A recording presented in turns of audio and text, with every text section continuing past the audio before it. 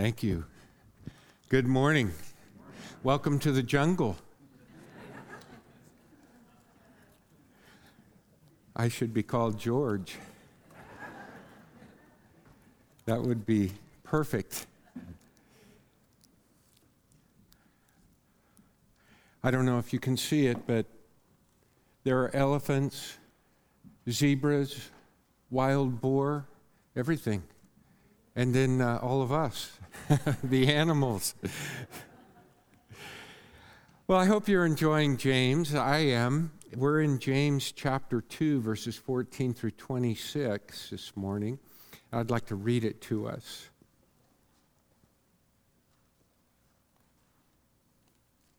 Chapter 2, starting with verse 14.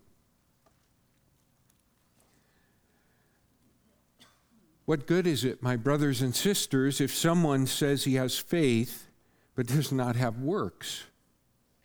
Can that faith save him?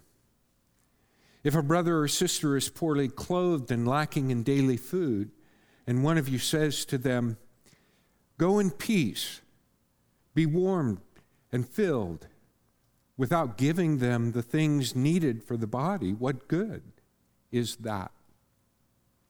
So also, faith by itself, if it does not have works, is dead. Someone will say, "You have faith, I have works. Show me your faith apart from your works, and I will show you my faith by my works. You believe that God is one. You do well. Even the demons believe and shudder. Do you want to be shown, you foolish person, that faith apart from works is useless? Was not Abraham, our father, justified by works when he offered up his son Isaac on the altar? You see that faith was active along with his works, and faith was completed by his works. And the scripture was fulfilled that says, Abraham believed God, and it was counted to him as righteousness, and he was called a friend of God. You see that a person is justified by works and not by faith alone. And in the same way, was not also Rahab, the prostitute, justified by works when she received the messengers and sent them out by another way? For as the body apart from the spirit is dead, so also faith apart from works is dead.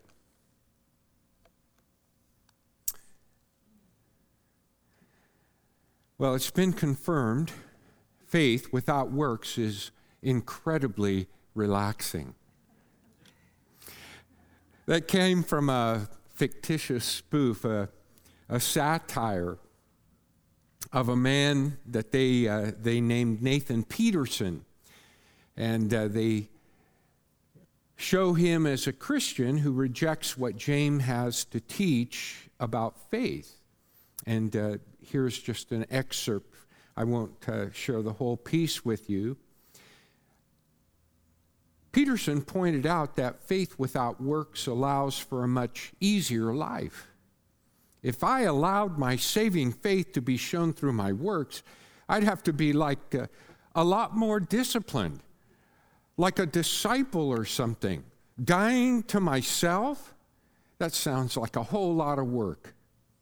The man also tore out the book of James from his Bible as he found it offensive and problematic. Yeah, James was really harshing my mellow, he said. All that stuff about faith without works being dead, it was a total bummer. Well, I don't know if you've met a Nathan Peterson. Maybe James harshes your mellow. But I have to plead guilty. There's a little Nathan Peterson in me. Who doesn't want to eat for free? And yes, James harshes my mellow, but so does Jesus, Paul, and the Apostle John. I have to plead guilty. Jesus, for example, in Luke chapter 6, verse 43, 44, and 45, Or Matthew 7, 15 through 20, and I could bring some other passages to our attention. Talks about a tree being known by its fruit.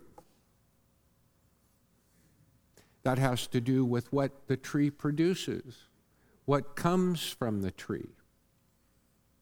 He says, in fact, in Luke 6, 43 through 45, a good person out of the good treasure of his heart brings forth good.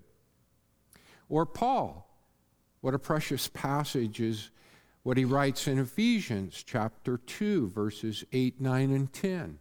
For by grace are you saved through faith. And that salvation, being saved, is not of yourselves. It is a gift, not of works, but faith. But then he goes on to say in verse 10, we are created in Christ Jesus for good works. So what James, just like Paul, is saying, we don't earn this gift. It's a gift. This grace that's shown to us, this mercy that's shown to us in Jesus Christ. But this gift makes a difference in us. It brings us into the family of God. It makes us a child of God. And like a child to a father influences the child. And the child is shaped by the father. And a child, we hope, becomes a chip off the old block, as we say, or used to say. Listen to what John says in 1 John 2. Whoever says or claims, I know God, and yet does not keep his commandments, is a liar, and the truth is not in him. Or in chapter 2, verse 6, whoever claims to live in God ought to live as Jesus did. Or verse 9, whoever claims to be in the light and hates his brother is still in the darkness.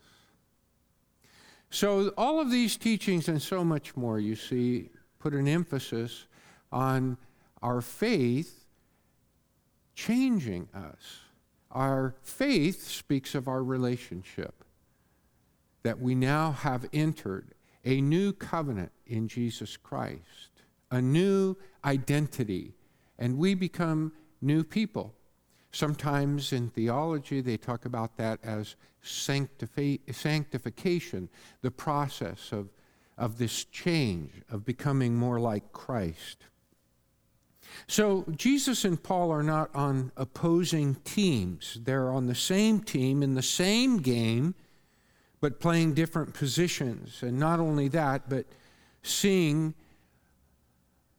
one, so to speak, on offense and one on defense. I do think it's likely that James is challenging a wrong-headed view of justification by faith. There will always be some Nathan Petersons who twist what Paul taught on faith, or twist what James taught, as we saw in that spoof. Why would anyone do that? Because faith without works is incredibly relaxing. Faith works. It behaves like it believes. And here in this passage, James has some questions to answer, some challenges to address, and some examples to show us. And so I want us to look at this just a little more closely. And I'll have something to say, I think, a little bit later, but, you know, I'm in my own walk with Christ, my faith is always running ahead of me. You know, my beliefs are always running ahead of me and saying, catch up, come on. If we live in an awareness of our imperfections and our failings, and that we continue to be sinners, even though in Christ we are saints with an inheritance and called children of God. That's not abnormal. But what we can learn about the way faith should work, even if sometimes we're playing catch up, that can be a good thing. It doesn't have to be a distressing thing. And that's what I believe James wants us to appreciate. His faith should always be, so to speak, seeking to catch up. It's not a works for your salvation. It's a desire to become more like Christ because of your identity in Christ, because of this free gift of salvation. Our behavior is a reflection of what we truly believe. There's a correlation that we're always seeking to be authentic and live out our faith. If you find your faith incredibly relaxing, James suggests we consider these questions in verses 14 through 17. And there are two questions right off the bat in verse 14. The first question is, what use is faith that does nothing? That's basically what James is saying. What use is a faith that does nothing? And it's very important to understand that the next question follows right on the heels of that. The King James Version reads this way: can faith save him? But all modern translations word it a little bit differently than the King James Version and word it more accurately. Can that kind of faith, can a faith that does nothing, a faith without actions? In fact, for every place that you see the word works, you could supply mentally actions of faith, or expressions of faith, or the results of faith, the results of believing God, the results of taking God at His word, the results of taking risks to obey God when He says, love that enemy, or show mercy to that person, or take me at my word when I say I love you. Take me at my word that I forgive you in my Son, Jesus Christ. You see, if we took those things to heart, that would influence our feelings and influence the choices and the actions of our life. But it's very clear in the Greek language. He says, what use is a faith that does nothing? A faith without any actions, expressions, or works. And then the follow-up question in that verse 14, should be understood. Can that kind of faith save you? And just if you're wondering, we call that the anaphoric use of the article.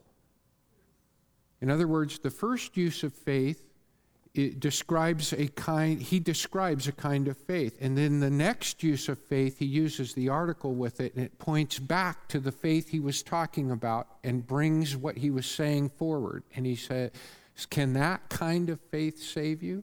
So that should be very clear to us, and it's very important to his argument. James isn't saying works must be added to faith. He's saying real faith, authentic faith, genuine faith will be characterized by actions that express what we believe. And we expect that from people in our lives. Whether we're shopping or driving or dealing with children or parents or friends or a pastor, you want someone who's going to be authentic. What they say is something that they really believe in and that they would do themselves. When they say, I'll be there on time, you show up and you expect them to be there on time. So this is not some kind of strange alternative, some rogue kind of faith that James is talking about. He's dealing with a problem among some of these early Jewish Christians that are taking this faith, and maybe they have in some way been influenced by rumors or secondhand reports of things that Paul was teaching. But he wants to set the record straight, and he wants us to appreciate what real faith looks like. James has been showing the effects of faith already. And this is important. So think back.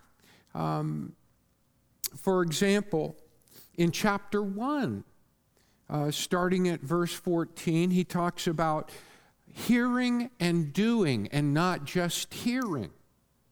Remember that?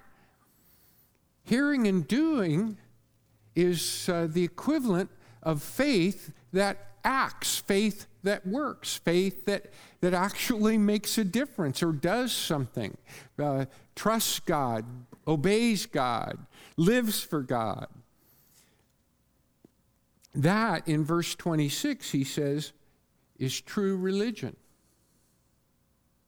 And then in chapter 2, what we looked at last week, he says, look, we show mercy because we've been shown mercy. We've been shown the mercy of God in Jesus Christ. So then how can we play favorites and be partial? We should be impartial. And we should be merciful as we have been shown mercy. That was the thrust of what he's saying. But if we do not show mercy, if we lap it up from what God has given us, but we don't show it and show it impartially, he says that's a faith that, in effect, that is just hollow. It's just a faith of words and not actions.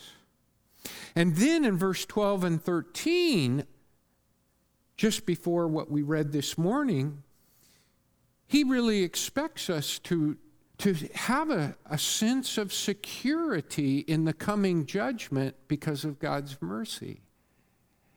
And he draws upon that to say, we've got to be merciful as we have been shown mercy. So he's undergirding this sense of security that we have in Christ, but it shouldn't just be, sponging it up without squeezing it out.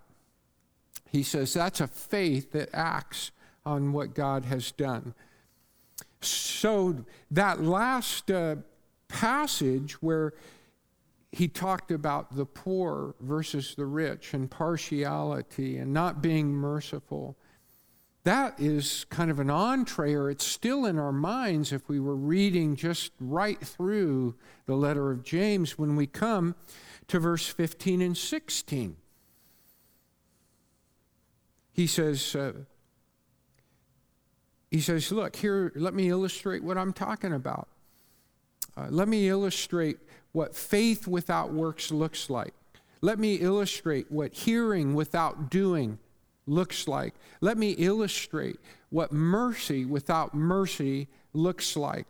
If a brother or sister are practically naked and lacking daily nourishment, and one of you says to them, go in peace, or shalom. Shalom, brother and sister. Go in peace, get warm, get plenty of food. I mean, that the word actually implies, just eat your fill. But yet you do not provide them with the bare necessities for their physical welfare. What good is it? It's just hollow words.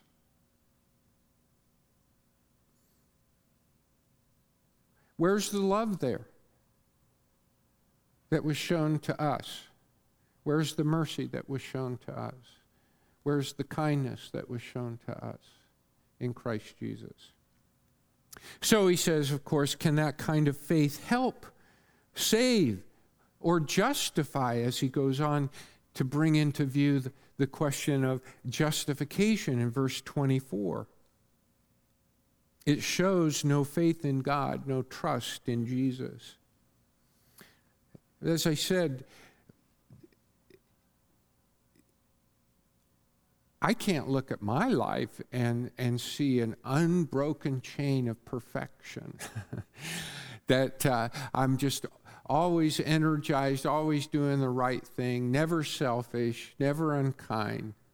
But if I know who I am supposed to be in Christ, then I increasingly, and now I'm looking back over many years of walking with the Lord, I'm quicker about responding. I own up to my failings. I do that a lot in my marriage, in my friendships, with pastoral staff, with you. I don't get a pass because I'm the pastor. I just thought of that. Yeah, he's the pastor. In fact, I think we show an example, a good example. In fact, James later in this letter, in the 5th chapter, will talk about, confess your sins one to another. Don't act like you're perfect. We're all people of grace. We're all people of mercy. We're all people of God's kindness and lavish generosity. And when we are aware of our shortcomings, then we're also, in Christ, aware of the riches of his mercy and gratitude and goodness. So I think they're kind of symbiotic, or, because you're aware that maybe you've disappointed your own standards, the standards of some loved one in your life, if you let them down, the Lord, but you become aware that, okay, I'm not disqualified. I'm not told to clear out my locker and go home. You're off the team. You're no longer a part of the family. No, in that grace and mercy, you realize how great is the love of God in Jesus Christ. Sometimes it takes a little time to learn those things. And that's, again, what I mean when I talk about, say, imperfections. As a young, new believer, and this was a huge thing for me. It took me weeks to figure it out. I was keenly aware of my unchristlike kinds of reactions or behavior, whether it was driving or, when someone disappointed me. I became aware of my sinfulness, okay? Shouldn't have done that. I could have handled that better. I could have been more loving. I could have been more gracious. I could have been less selfish, But it was just overwhelming me. And I knew 1 John 1:9, that was one of those early verses that I memorized. If we confess, in other words, if I admit, okay? If I admit, if I agree, God, you're right, that wasn't very kind, or that wasn't very Christ-like. If I agree with him and admit that, he's faithful. In other words, he never fails to show up and forgive us and to cleanse us of all unrighteousness, which is unfaithfulness. It's falling short of what a son should be to his mother or father, or a wife to her husband, or husband to his wife, or father to children, or children to father. Those are all relationships. And the righteousness is about being faithful to the demands of the relationship. Well, I had that well memorized, and yet I felt like God was upset with me. And you know what happens when I feel like God is upset with me? He's disappointed in me. He doesn't maybe like me. Okay, he loves me, but he doesn't like me. What happens then is I've got a group that I'm going to meet, like I meet every week we're going to get into the Word and share and have time together. And I call up and I say, I am feeling kind of lousy. I'm not going to make it this week. And then church comes around, and then I'm not going to participate because I feel disqualified. I feel unworthy. I don't feel like I belong there, that I'm a bad apple. I'm that bruised grape. I'll bet that has been your experience as well as mine at some point, and maybe frequently in your life, where those things get under your skin and they just, you're out of whack. I felt like my prayers were as heavy as lead. The Lord didn't hear my prayers. I was in a funk. And that went on for some time. I was just wrestling. I'd talk to the Lord. And I don't remember what triggered it, but here was what I realized. I realized that I was associating God with my Father, not with Jesus. I love my dad. We had a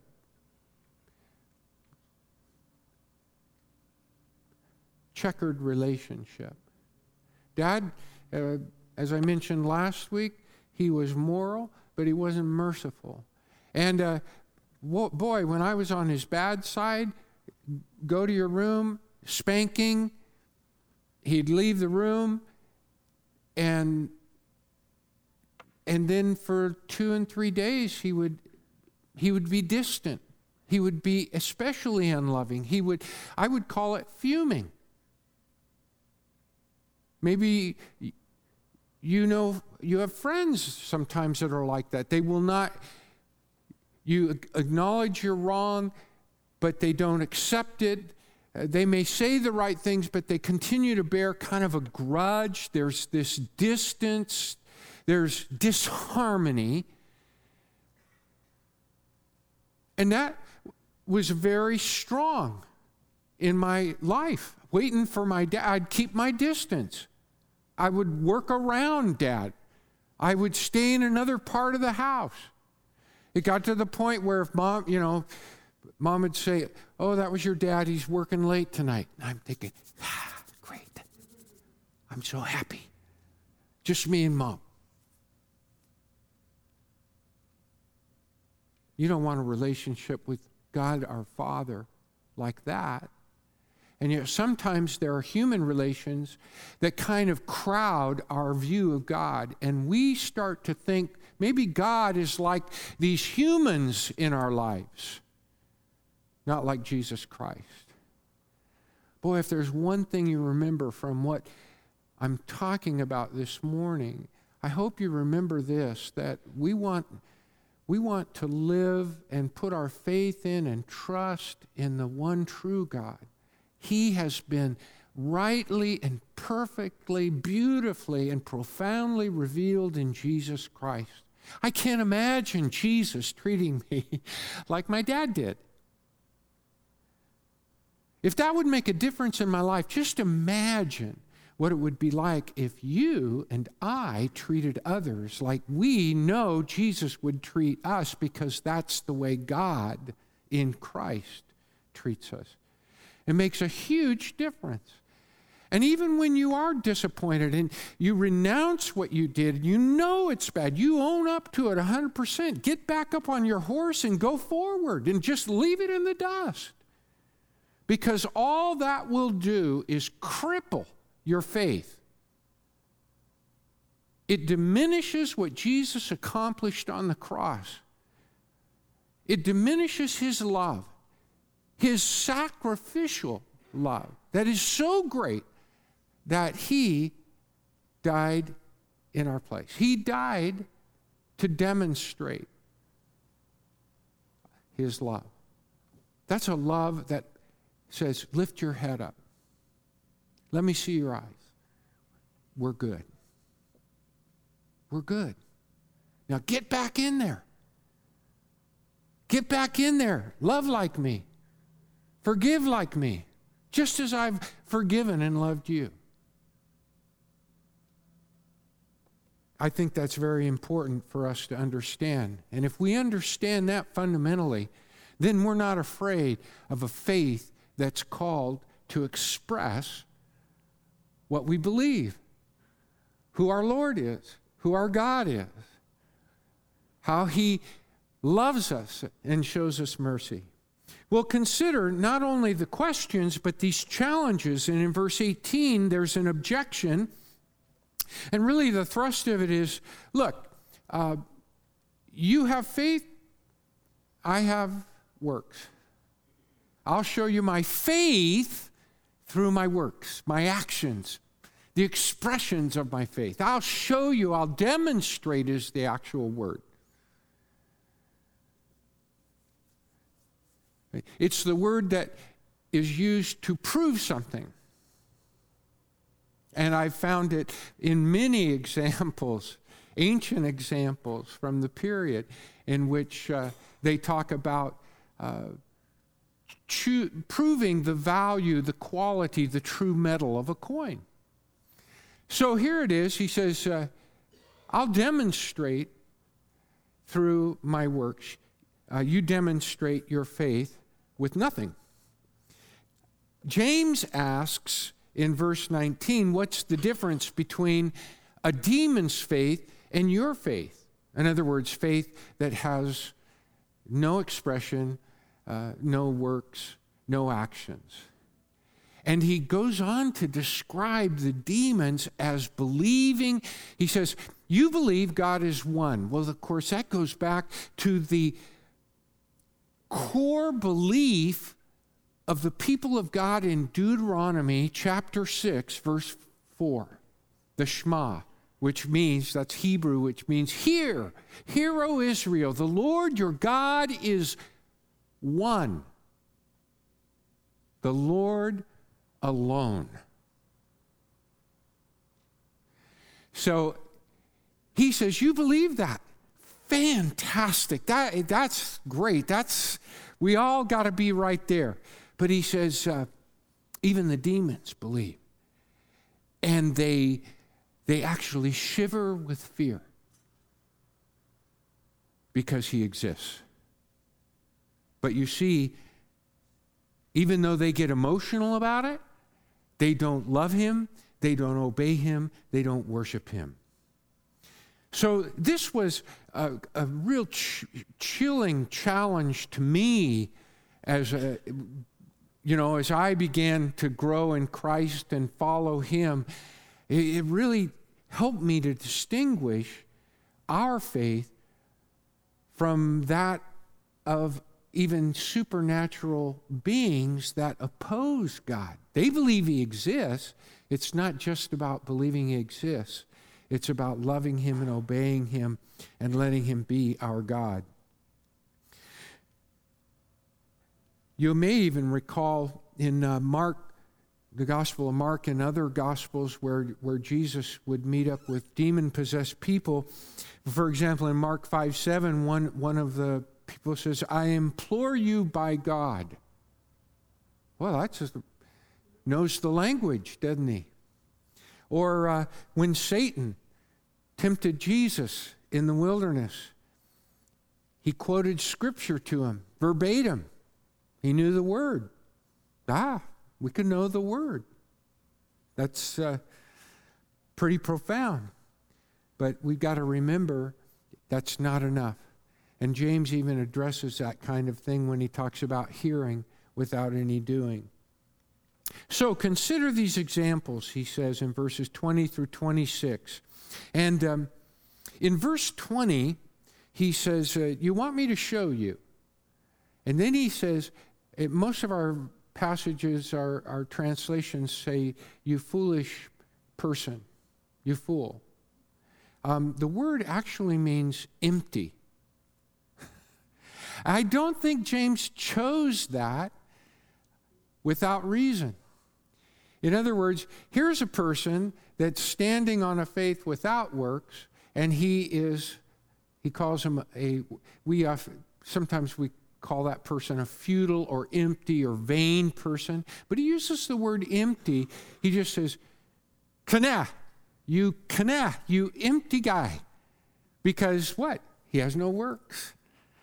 And then he goes on to say, I want to show you that your faith without works is useless or not working. So it's a real play on words. You who are empty, your faith is not working. The word there describing useless, as it's translated by most of the translations, it actually means not working. The word for work works is erga, and this is agron. In other words, it's got an alpha privative or a negative in front. Like when we say theist, atheist, non-theist, right? Atheist. So worker, non-worker, non-working. So it's pretty interesting. And he goes on to characterize genuine faith or faith that works with two people, Abraham and Rahab. Now you have to understand, as readers are well acquainted with Genesis 22, and when God tells Abraham to take his precious, his one and only son, his son of promise, up to Moriah, and he says, take up the wood and everything you need for a sacrifice. He does that, and it proves to God that Abraham trusts and loves God even more than his precious son. But because of that, Abraham he's the object of all of these promises, and we call him Father Abraham. In fact, he's called our Father right here. Paul in Galatians 3 even says he's the father of our faith because of the faith that he expressed. So James and Paul, both in their writings, talk about Abraham not just as the father of the nation, Israel, and the people, but the father of our faith in Christ, because he was justified by faith. Now, the reason I'm trying to give a little sense of just Abraham, I'm no Abraham. I'm just John. I could never be an Abraham. Well, of course he's justified by his faith because he demonstrated his trust in God. He demonstrated his belief in God, and God counted him justified. But that's Abraham. That's not me. But then there's another example, Rahab. And that's what we see in verse 25. And of course, this story is also very familiar to the people from Joshua 2. Rahab, who's she? Well, she wasn't even among the people of God. She was an outsider. She was a stranger. She was a foreigner. She's called a prostitute. Maybe she was a religious prostitute, which would then stress the fact that she was an idolater, or from our perspective, an idolater. She believed in foreign gods, but she sees, if you read the story, what God is doing through his people, and she harbors them, keeps the messengers or the spies safe, sees that they're sent out another way, saves their lives, even though they're being searched for by the king. And she asks them to remember her. And of course, they do after they conquer Jericho. But the interesting thing is that Rahab then became a member of the people of God. And she married, and she had a son. And her son's name was Boaz. And Boaz, although older, met a young woman named Ruth, and they were married, and they had a child. And that child was the grandfather of King David, and the lineage out of which God would fulfill his promises to Israel in the coming of the Messiah, Jesus Christ. That's the faith that James wants us to identify with. When we think, man, I'm no Abraham. Yeah, but you could be a Rahab. I'm a Rahab. You see, faith without works has no story. And what James is telling us is that faith that expresses itself in its words, in its actions, in love and kindness, mercy, grace, in all the ways that we express faith because of Jesus' relationship with us, interacting with him. That kind of faith has a story. Someone called me yesterday. We spoke for 45 minutes. I was working on this message. And she told me what we, as the church, as God's people, had done for her. And 45 minutes, and through tears and rejoicing, the little things that you did for her in a time of need, and the impact that it's had on parts of her family, and her parents who are unbelievers, and on her own heart. And although she wasn't a member, she was a member in her heart. She's been a part of our church and will be a part of our church. But the point of her bringing that up is you treated me just the same in matters that in a lot of other situations I would have been disqualified from. And I thought, wow, I didn't realize that was out there.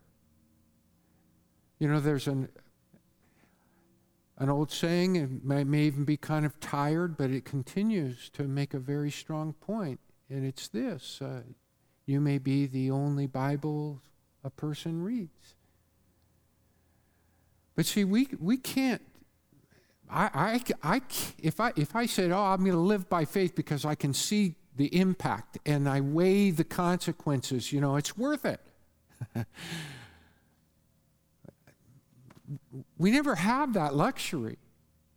We just walk with Christ. If we stumble, we acknowledge it. Oops. Guess I'm not as sure-footed as I thought I was. What a goof I am. And we get up and go on. We learn to laugh at ourselves in Christ. Because there's joy in him. There's love. There's peace. There's patience. There's kindness. There's goodness. There's gentleness. Faithfulness. Self-control. All those things are being bred in us through the Spirit. And as we walk in faith, we're actually writing a story of faith. We don't know what God's going to do with it, how deeply it's going to touch another person, or how it's going to be a part and, like a puzzle piece, be fit into something else God is doing that we're totally unaware of.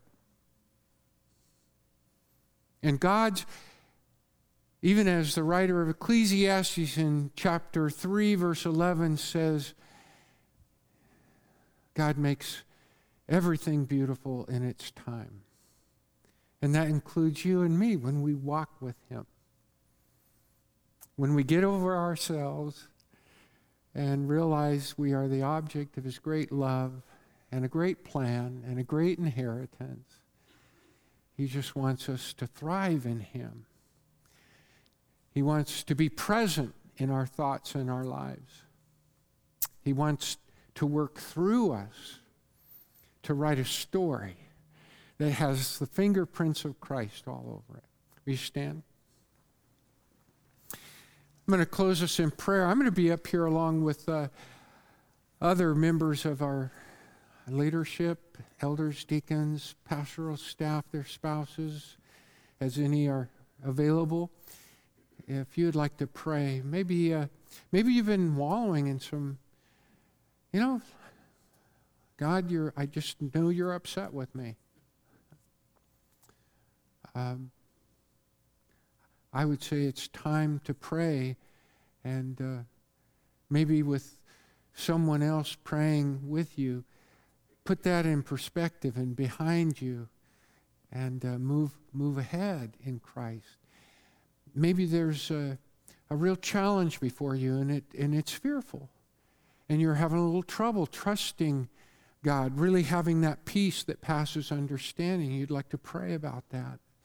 We invite you to come, or to pray for someone else. It's heavy on your heart because you so sympathize with what they're going through. It's painful for you to see them suffering in some way, whatever the need. But above all, if you do not know Jesus Christ, if you don't know the very love of God, if you want to know the power of his forgiveness, the power of his presence in your life through his Spirit, and the changes that come, we invite you to come. We'd like to share how that can begin today. Let me pray for us. Heavenly Father, thank you for your word from Genesis to Revelation, but thank you for James and the special way in which he shows us things about our Christian walk. And we thank you for your great love in Jesus. We thank you for the ongoing, never failing work of your Spirit in our lives. Thank you for your love, your promises, your plan, your inheritance. Thank you that we belong to you. We love you, Lord, and we pray in Jesus' name. And all of God's people said, God bless you.